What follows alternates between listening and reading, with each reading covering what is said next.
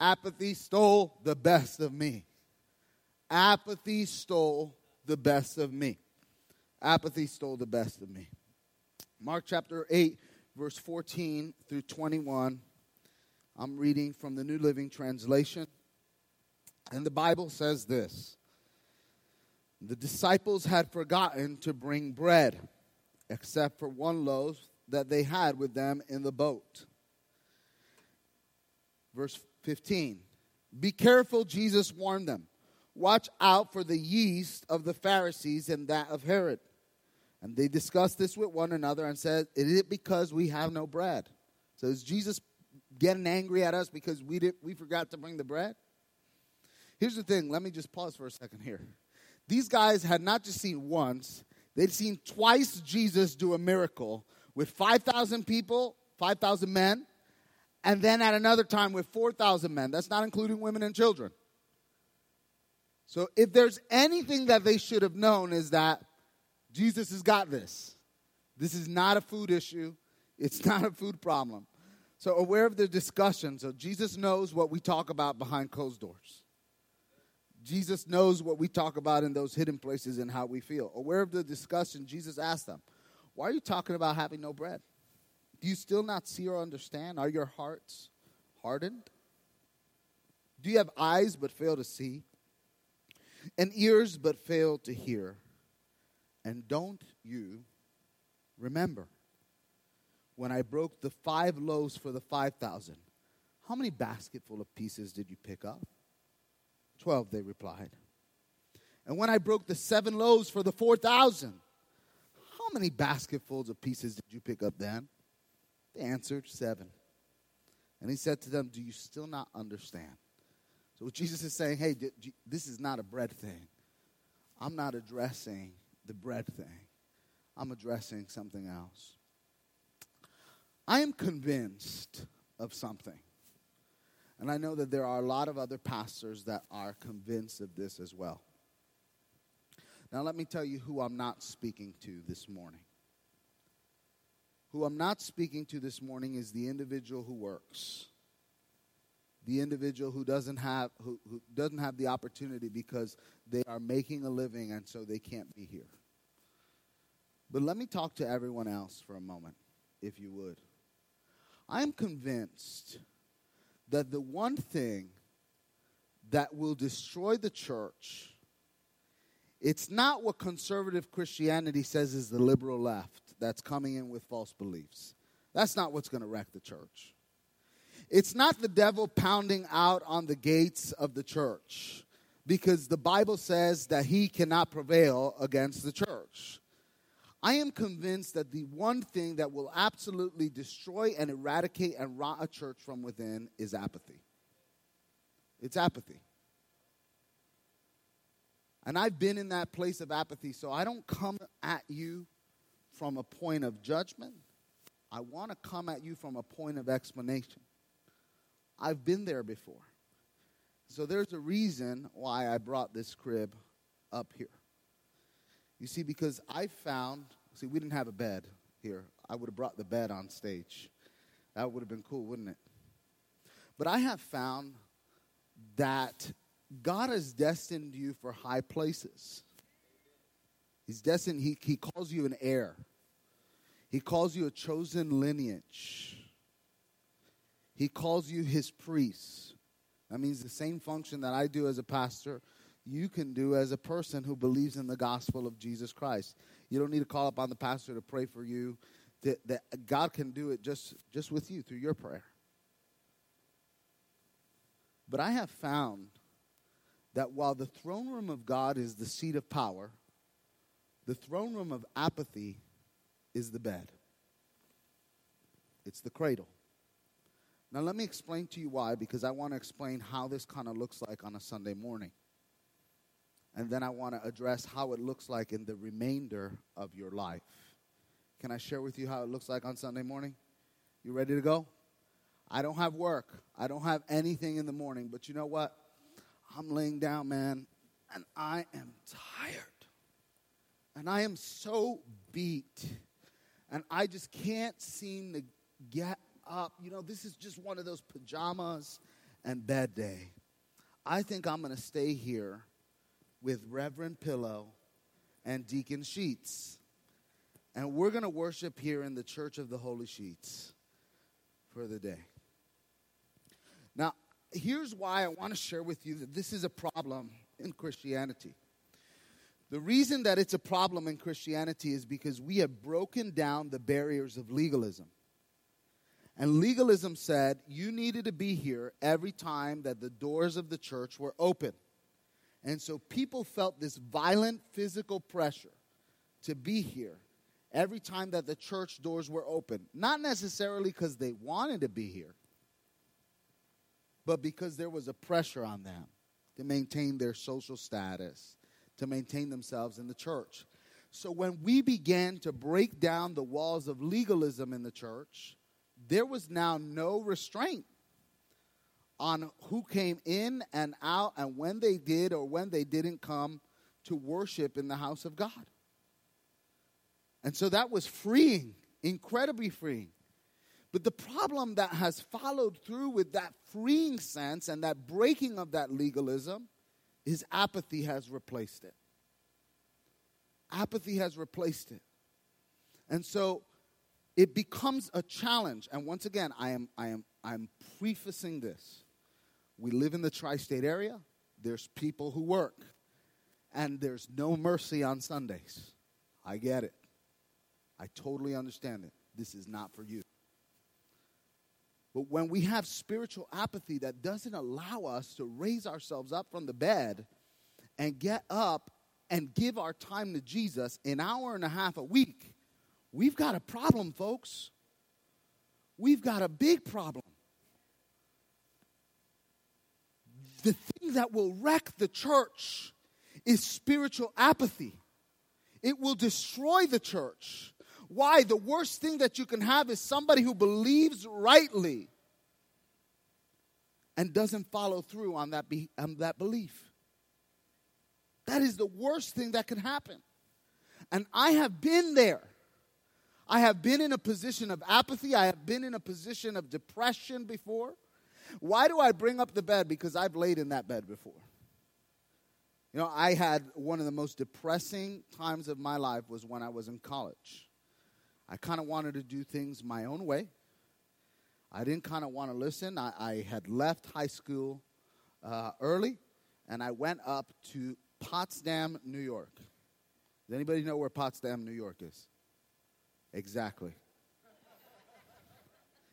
It is 20 minutes from the border of Canada.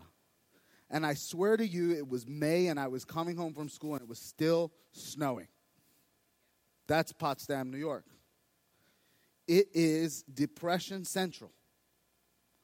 And so one of the things that I tell you that happened is when you're spiritually and you're physically apathetic, your bed becomes your best friend. You don't want to get up from that thing. You've been there before? Your bed becomes your best friend. Your pillow becomes your best friend. You have nobody else out there. And so that is the only place that you occupy and that you feel safe, because that is the place that you go for safety. It's your bed. When your bed is your safe place and the only place that you can go for safety and security, friends, there's an emotional issue that's going on in your life. It is either the beginning of apathy, the beginning of depression, or you have been in it for so long that you have not even seen it coming.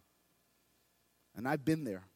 I've been to a place where you could have entered into my dorm room, and not because I was a man, but there was just dirty dishes all over my dorm room. There was just cans of items thrown all over my dorm room. I probably hadn't washed the sheets in months. I hadn't done laundry. It's, reverse underwear. You're going to get like 5 uses out of those things. And we laugh, but when you don't feel like getting up and doing anything, it affects every aspect of your life. You don't want to be where you are. You don't even want to live the life that you've been given. And it's a dangerous place to be. It's a dangerous place to be both physically and spiritually. Let me share with you, from time to time, God's people really need a little zest in their life. You remember that soap bar zest? Man, it used to brighten you up, brighten your day up. That little spiritual zest check up. And that's always been the case. It really has always been the case. That's why God gave the people of Israel festivals in the Old Testament. There were time to renew yourself, to remember God's goodness. See, in the church age, this is often done through revivals or calls to spiritual service. And maybe today is a good day for us to take a checkup and to see if we are the victims of the spiritual blah. That's exact. If you could sum up apathy in one word, it's blah. It's when you just feel like, you see, I don't even have to say words to be able to express blah. It kind of expresses what spiritual apathy is about. See, the disciples found themselves in that place. And it's hard to believe since they were in Christ's presence every day, but nonetheless, they found themselves in a state of dullness. And I don't want to be too hard on them because we're the presence of a living God every day, and he dwells within the lives of people who call on the name of Jesus. But like the disciples, we also have all the resources that we need to never fall prey to spiritual lethargy, to spiritual apathy, to those blah moments. But the reality is that we do. Maybe the exchange Jesus had with his disciples will help charge your batteries a little bit this morning. Jesus asks 5 questions that I think we should all ask ourselves, not only this morning, but continuously. Question number 1, do you still not see or understand? Do you still not see or understand? See, when you find yourself in that pit of life or living like the disciples were, you're merely operating on a superficial level. And you're responding to the first stimulus in front of you. You may want to stop and meditate on the significance of that question for a second. Stop and think about where you are. Stop and pause and think about what's happening to you. And stop and think about why is it happening to you.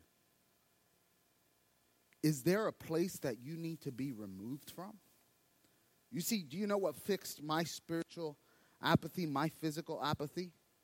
When they took my behind out of Potsdam, New York, and brought me home, my spiritual apathy was over.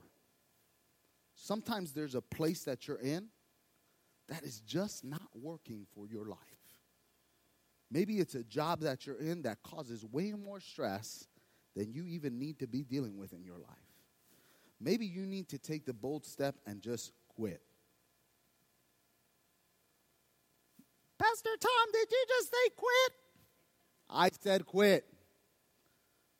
Sometimes you need to take that bold step. And I'm not saying that word is for everyone, but sometimes it's for someone. Sometimes this thing is wreaking so much havoc on your life, destroying your life, that maybe you need to move on to the next thing. Or maybe you need to talk to your boss and say, hey, look, this role that I'm in isn't really working out for me and where I want to be in my life right now. Do you maybe have something for me somewhere else that I could help you in that will provide a little bit of a different environment? Can I tell you one thing that I hate working on? Does anybody work in sales here? No? You work in sales? Yeah. I hate sales. I hate, can I say it again? I hate sales. I hate sales. By that, I don't mean retail. I mean when you have a quota and you've got to get a certain number of something. I was a college admissions counselor for a season, and I detested it. I saw a lot of different aspects of the tri-state area, but I absolutely detested it. Why? Because sometimes you cannot help the company look better than what it is. Sometimes no matter how hard you try to maneuver it and make it look good, it just doesn't work. So I know myself. So I know if I ever get myself into a position of sales, it's just not going to work for my life. It's going to depress me. It's going to bring me down. I'm always going to be worrying about whether or not I have a job to come to the next day. And so I don't want to be involved in something like that. For some of you, you need to analyze, why is this happening? Are there people that you are associated with in your life that the more you're with them, the more depressed you get? the more depressed you get. The more you're around them, the more you hear them talk. And you want to be a good friend. But the more depressed I'm not talking about walking. Sometimes you got to walk through a friend through tough seasons. But I'm talking about somebody who just wants to park their lives, live in that zone, and they just want to mess things up. Because sooner or later, that's going to start affecting your life too. You need to begin to analyze. What does the Bible say about your situation? What is God speaking to you? Because that's important too. How is God speaking to you? The other thing is, use your mind. Chances are that it'll exhilarate you and you will find yourself once again sensing the fellowship and the freedom that comes from God. Question number two that Jesus asks. Are your hearts hardened? This is a really hard question for us to face. But it's essential if we're to have the communion with God that we and He desires. We need to beware of the development of a hard heart. You see, the heart is the center of our moral, ethical, and religious life. Now, let me explain to you what this means so that you don't go and say, well, those wacky Christians out there, they really think that the heart thinks for itself. Okay, this is an allegory. It is a form of literary use whereby we understand the heart's job and function as an organ is to pump blood throughout the body.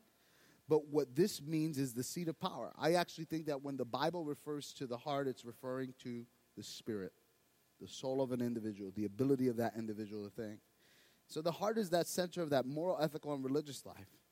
And it can be a soft heart, meaning it can be responsive to God's will. And it's the responsibility of each believer to monitor and to guard their heart and to keep it spiritually maintained. The same way that we get up and we do exercise to maintain our bodies. The same way that we go to the doctor to be able to work through physical issues in our lives, to be able to maintain ourselves so that we could live a long, healthy life. Y'all want to live a long, healthy life? I do too. I don't want to die young. I want to live a long, health. Put me in the grave when I'm old and gray. And the same way that we perform that maintenance in our life is the same way that we need to perform that maintenance on our heart. The Bible says in Proverbs chapter 4, verse 23, and I'm reading from the King James Version, keep thy heart with all diligence, for out of it are the issues of life. I'm going to read that again for you. We're going to Shakespeare it out this morning. Keep thy heart with all diligence, for out of it are the issues of life. Look at the condition of your heart. Take a serious look. Are you dull inside, or do you respond positively to the truth? If the heart doesn't respond to what the mind has understood, listen to me, this is spiritual apathy. If the heart does not respond to what the mind has understood, then it is because you've not really given yourself over to belief in Jesus yet. You may have recognized mentally that this is factual, that Jesus is the Savior, but you've never acted on it. You don't really believe God is going to do what He says He's going to do. See, God's truth always grips us. It moves us when we believe it. If we're not challenged and encouraged, if we do not feel a response of joy, it's because the mind has grasped it, but the heart has not. So we need to pray that the eyes of our heart would be open to God's Spirit. So how do you discern if you have a hard heart? Here's the deal. Only God can search a heart properly. Because here's the issue. The Bible says it. The heart is deceitful. And we can easily begin to rationalize our condition. You know how that works? Oh, I'm messed up. But Susie's worse.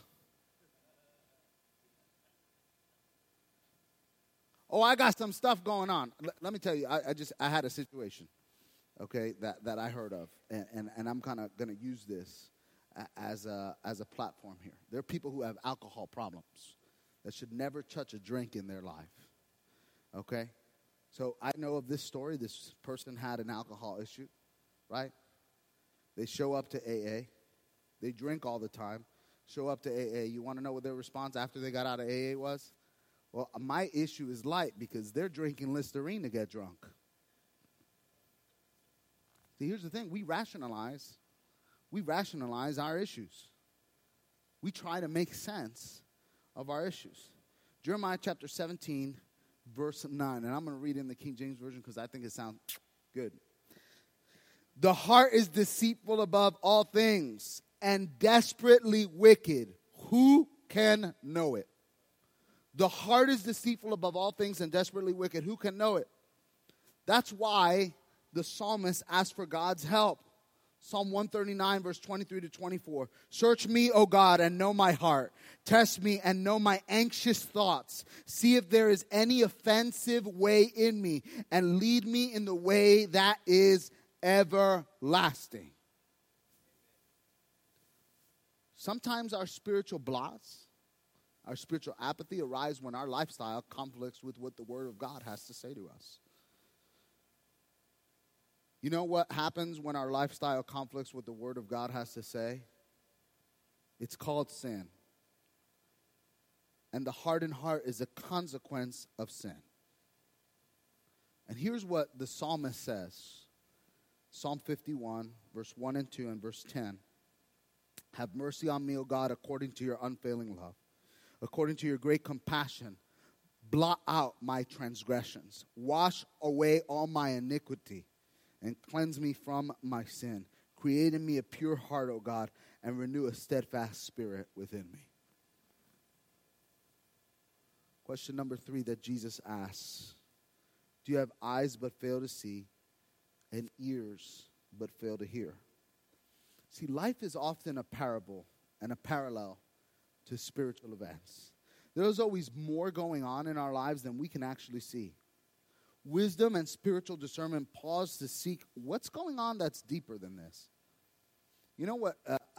I've always find this to be the case. When someone comes up out of the blue and starts yelling at me and screaming at me, and it's been that way. I've had those issues in the church. They start yelling at me and screaming at me.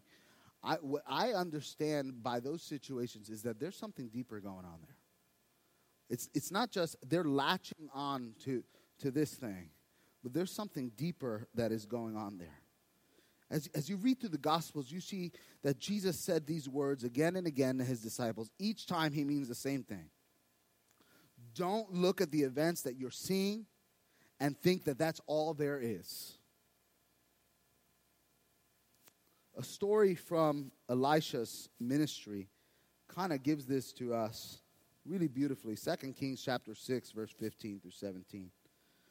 When the servant of the man of God got up and went out early the next morning, an army with horses and chariots had surrounded the city. "Oh, my Lord, what shall we do?" the servant asked. "Don't be afraid," the prophet answered.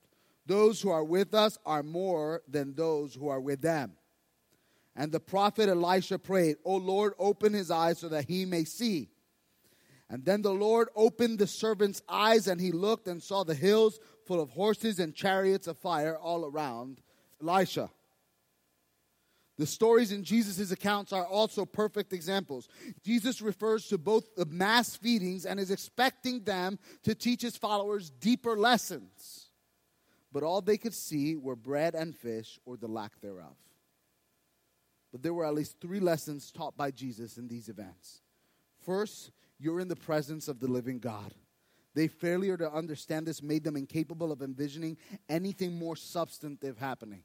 In other words, all they could see was the physical reality. They couldn't see the miracle that God was trying to do. Second, that they couldn't see God's supply will always equal or exceed your needs. You need to somebody got to take that word, tweet it. God's supply will always equal or exceed your needs. The third thing, since God is here and will meet your needs, you can focus on more important things than food and supplies. Number 4, the question that Jesus asked him says, don't you remember? Sometimes that spiritual depression can be sent on its way by spending time reflecting on God's past goodness in your life. And David, who wrote many of the Psalms, did this frequently and for a good reason. It's hard to remain spiritually dull when you meditate on God's goodness. Jesus calls these 2 feedings to remembrance and urges them to rediscover the meaning of the events. Ask yourself questions when you're in moments like this. What has God taught you in the past through times like this? In what ways has God shown himself faithful? What promises have you found in Scripture that God has kept, even when it seemed that circumstances around you would not permit them to be kept? This is a great reason to keep a spiritual journal, because it helps you remember the life's lessons that you've been through. Can I tell you, I have a spiritual journal. I do, because I find it hard to pray.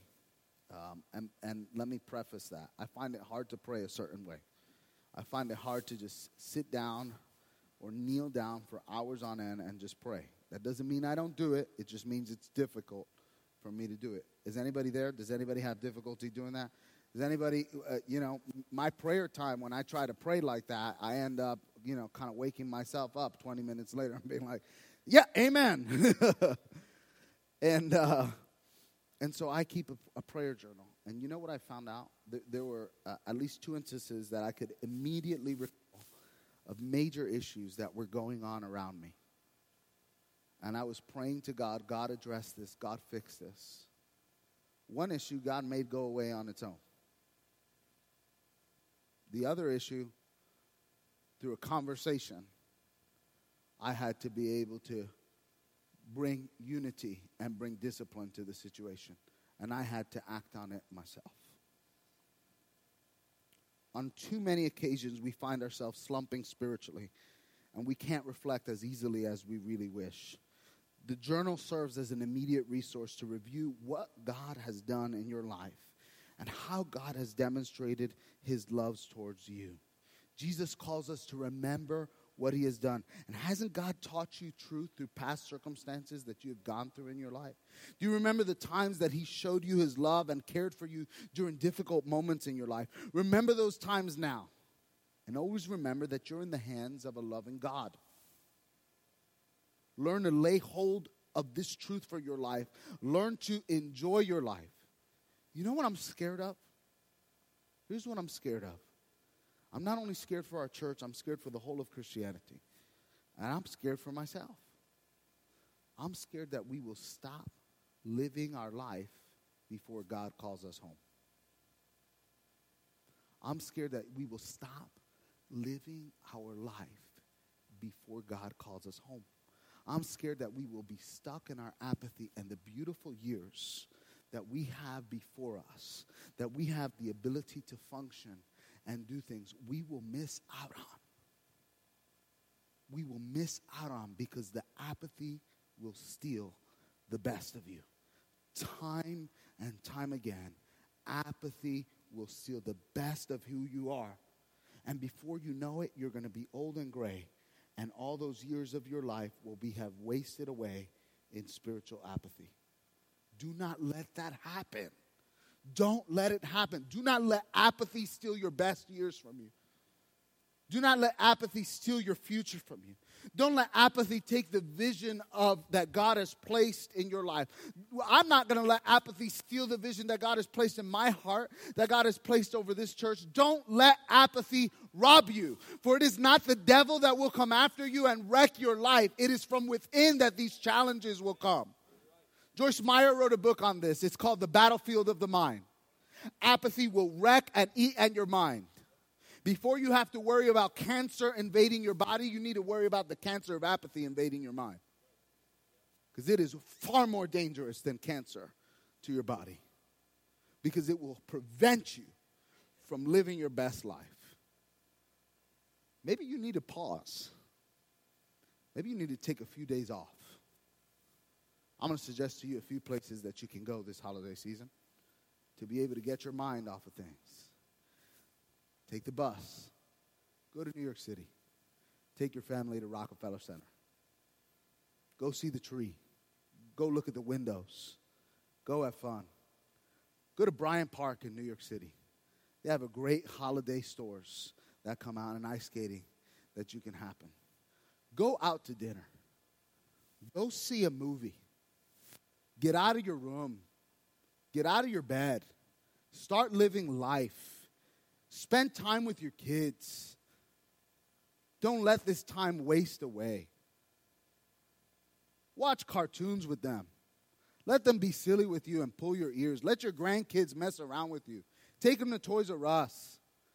Do whatever you can so that you don't stop living this life now. And above all, respond to Jesus when he calls on your heart. This is the place. This is your family. This is where you need to be. This church, Risen King Church, it's where God has called you to be. Don't stop leading your best life that is right before you. Your best years are escaping you, and you can't even see it happening before you. Jesus said in question number 5, do you still not understand? After working through questions 1 through 4, we can come full circle. But this time there is more understanding, and our answer should be a little bit different. In fact, it should give us all we need to be removed.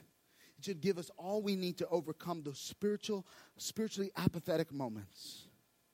Will you allow yourself to be renewed this morning? Use your mind and seek understanding. Analyze the condition of your heart. Look beyond the obvious, beyond the visible. And remember all that God has done for you. And in doing all those things, I trust that you're going to find renewed strength. That you're going to find invigorated faith. That you're going to find an energy to praise and serve Jesus. And so I ask you this final question. It is the question that Jesus asked throughout all the Bible. And it is the question by which John the Apostle was able to recognize who Jesus was in the book of Revelation.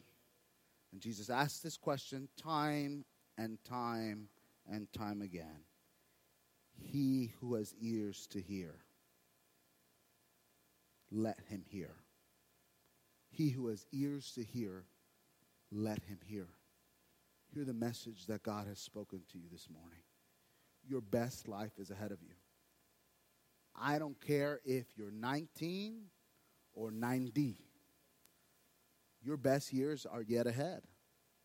Live your life.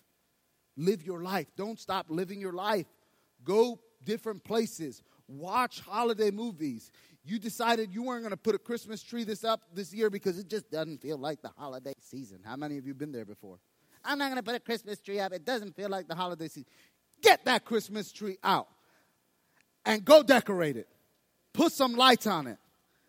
Enjoy this season. It is a season of joy. It is a season of peace. This season, the season of Christmas, wrecks and throws a wrecking ball through the spirit of apathy.